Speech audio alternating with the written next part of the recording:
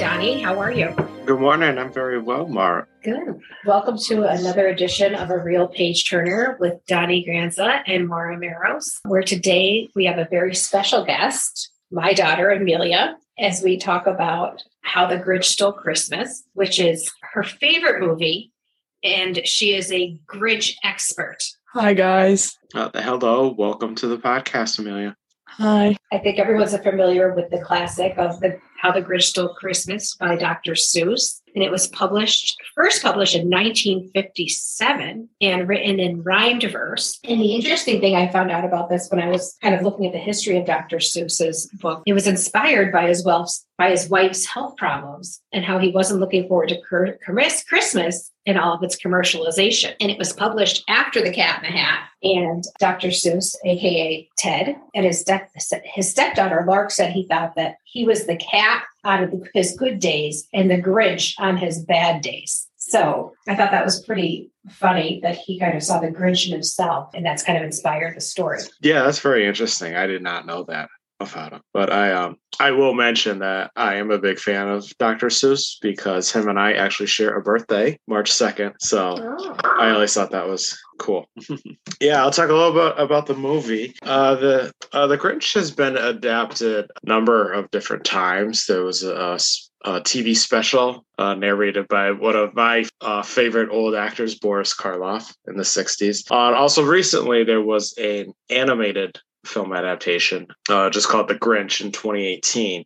But we're going to be talking about the 2000 film, Dr. Seuss's How the Grinch Stole Christmas. It was written by Richie Cunningham himself, Ron Howard, and directed by Ron Howard, and it was written by Jeffrey Price and Peter S. Simon. And notable casts included Jeffrey Tambor, Christine Baranski, Taylor Momsen, Bill Irwin, Molly Shannon, and of course Jim Carrey as the Grinch himself. The film was a big financial success. It grossed over $345 million at the box office. It was the sixth highest grossing film of 2000. It earned 3 Academy Award nominations for its art direction, costume design, and it won the Academy Award for Best Makeup for all the fantastic makeup effects on Jim Carrey himself. It wasn't a great critical success. It has only a 49% on Rotten Tomatoes. There was a lot of praise for Jim Carrey's performance. He earned a Golden Globe nomination for his role, but a lot of critics didn't like some of the dark themes associated with it. So leading up to this, Amelia watched, I think, every one of them. Mm-hmm. But The Grinch is her favorite, the Jim Carrey one, right? Yeah. And why is that? Jim Carrey really stole the show in that one, and you could really see emotions more. And in the animated ones, you really can't. You get the Christmas feeling, but at the end when it's the feast and stuff, you could see the happiness on actual people. And I also how it wasn't all about the Grinch. Cindy Lou Who was also massively incorporated into the movie. Yeah, I think in the book, Cindy Lou Who is 1 or 2 sentences, and she's kind of just used as a foil to get to the point of what is he doing. But she's definitely more prominent in the movie. Yeah, and she's also much older in the movie. She's a toddler in the book, but she's kind of a young, a young adolescent in the movie. But I felt that was kind of necessary because she, she's able to do more. They're able to do more with her. She's able to be a little more independent and as opposed to being a very young child.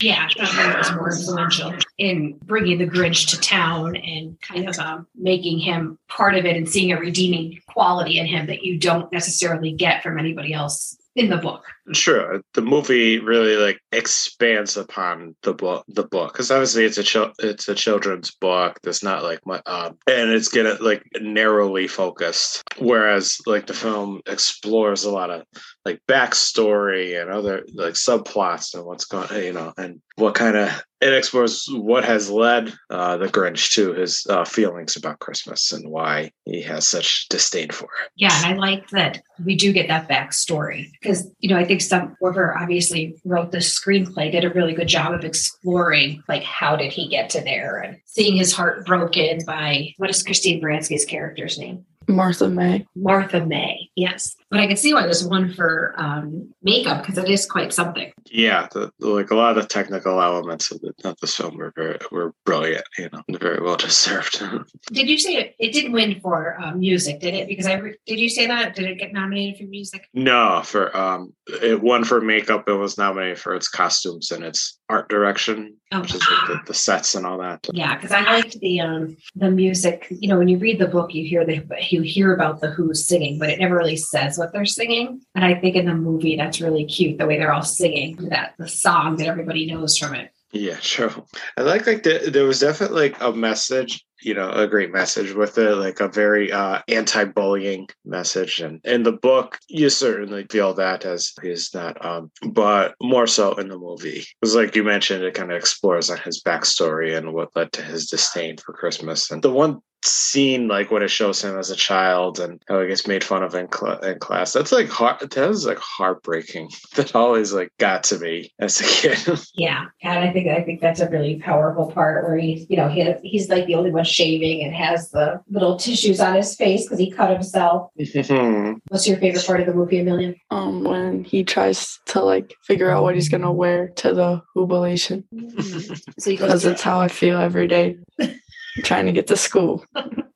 Okay, good. And we like Max the dog. Mm-hmm. I like how he has like Max as a friend, like all the time. Even like, he hates Christmas, but you always knew like deep down that he had a heart for Max. So there, like his heart could grow for Christmas because he loved his dog. Good. Yeah, I remember seeing like it was kind of like a meme or something circulating around. I saw on Facebook or whatever, and it said like, for the record, like the Grinch never really hated Christmas. He hated people, which was understandable. And I was like, yeah, it's really like shown, and he kind of exposes some of the people who may not be as nice as they seem to think they are. Right. And I think that the message are the same for the book and the movie, right? It's not about stuff and material goods that you get for Christmas. Is about being with your family and celebrating, that it's not necessarily about what's underneath the tree. And that kind of comes loud and clear in both the movie and the book, and how it ends that, the Who's sing regardless. They don't sing just because they got presents. They sing all the time. Yeah. It's just, it really like it hits home about the message and everything. And obviously like there's big problems with the commercialization, being materialistic around Christmas, that there's things like the Grinch, both the book and the movie, and, other things that really kind of send that message of, what Christmas is all about. Yeah. It was even more like, it made more sense to me when I read the backstory and how he was inspired to write the Grinch, that he really that Dr. Seuss wasn't looking forward to Christmas because of health problems. And I think you see that today, people are not looking forward, or they're out shopping and they're Grinchy, as we say, because of the crowds, or someone's not getting what they want, or there's something sold out, or they have to wait in a line. And it kind of takes some of that joy out of Christmas. There's one thing that it's always bothered me, and this will be the hill I'll die on. It's like I hate like Grinch has kind of entered the like American lexicon, and that it's kind of that, and Scrooge are both used as like terms to describe people who don't have the Christmas spirit. It always bothered me because like in both of these stories, spoiler alert, they both eventually see, like their ways and gain the Christmas spirit. I always thought that it's kind of unfair, use them, and I think we should be calling people who don't have Christmas spirit something like Mr. Potter from It's a Wonderful Life, or the psychiatrist from Miracle on 34th Street, or Uncle Frank from Home Alone. Those are real people who don't have any Christmas spirit. Right. So start calling people Uncle Franks. Not Grinches or Scrooges. Amelia, you really like the Grinch. He's your favorite character. She has everything Grinch at Christmas. Our front porch is decorated Grinchy. Numerous sweatshirts and decorations. And I think you like him not because of the negative connotation of the Grinch, but why do you like him as a character? He's just funny. Like, he makes me laugh. Like, when I'm sad, I put on the Grinch because he makes me laugh, and I like the way he talks. So not because you identify with him being like, I think some of the synonyms I saw when I was, reading this was a spoil sport for a Grinch. Because you're right, Donnie, it has entered the everyday vernacular that people call people a Grinch or a Scrooge. No, like when I call my dad a Grinch, I know he has Christmas spirit. It's just that day he's being grumpy. True. The Grinch of the moment. Well, we know we're going to turn it around to be the good Grinch at the end. Yeah. Yeah. Yeah, I mean, I really think the impressive part for me of this is that the screenwriter took a very rhyme-diverse book that was short, right? I think it's like 33 lines, and expanded it into something so extraordinary as the movie with Jim Carrey. And the other movies that are cartoon are very cute and good, probably good for younger kids and effective. The one with Jim Carrey is just kind of spectacular. In the event, there's costume changes and, it's very, it has so many subplots with the lighting, the light bites with the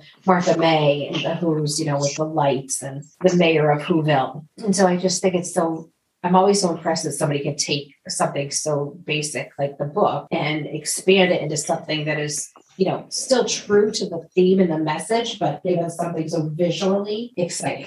Yeah. And one other thing that I found really interesting about the difference between the book and the movie is that in the book, the Grinch isn't green. You're right. He's like, and I think, that probably goes back to the animated special in the 60s. Obviously, like in seeing the pictures of the Grinch in the book, like that really wouldn't translate to the animation, that like if they tried to animate him that way, I don't think it would have worked. So they made him green. So the canon, I guess you could say, is that the Grinch from then on was green. They did for the movie too. So he's much smaller in the book. Yeah. In stature. And I think like this role really like suit Jim Carrey well, because I've seen because he's used to be, playing over the top characters or something. And I remember like reading about it. I said like some of the other actors considered for this were like Robert Williams and Eddie Murphy and Dustin Hoffman for some reason. I think that would have been awful like Dustin Hoffman in it. So it does suit, Jim Carrey and his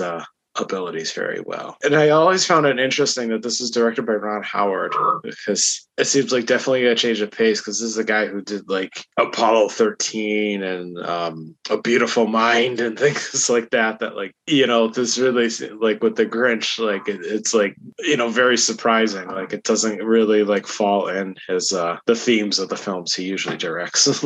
Yeah, that is interesting. I don't think I realized it was Ron Howard. Yeah. Good old Richie Cunningham.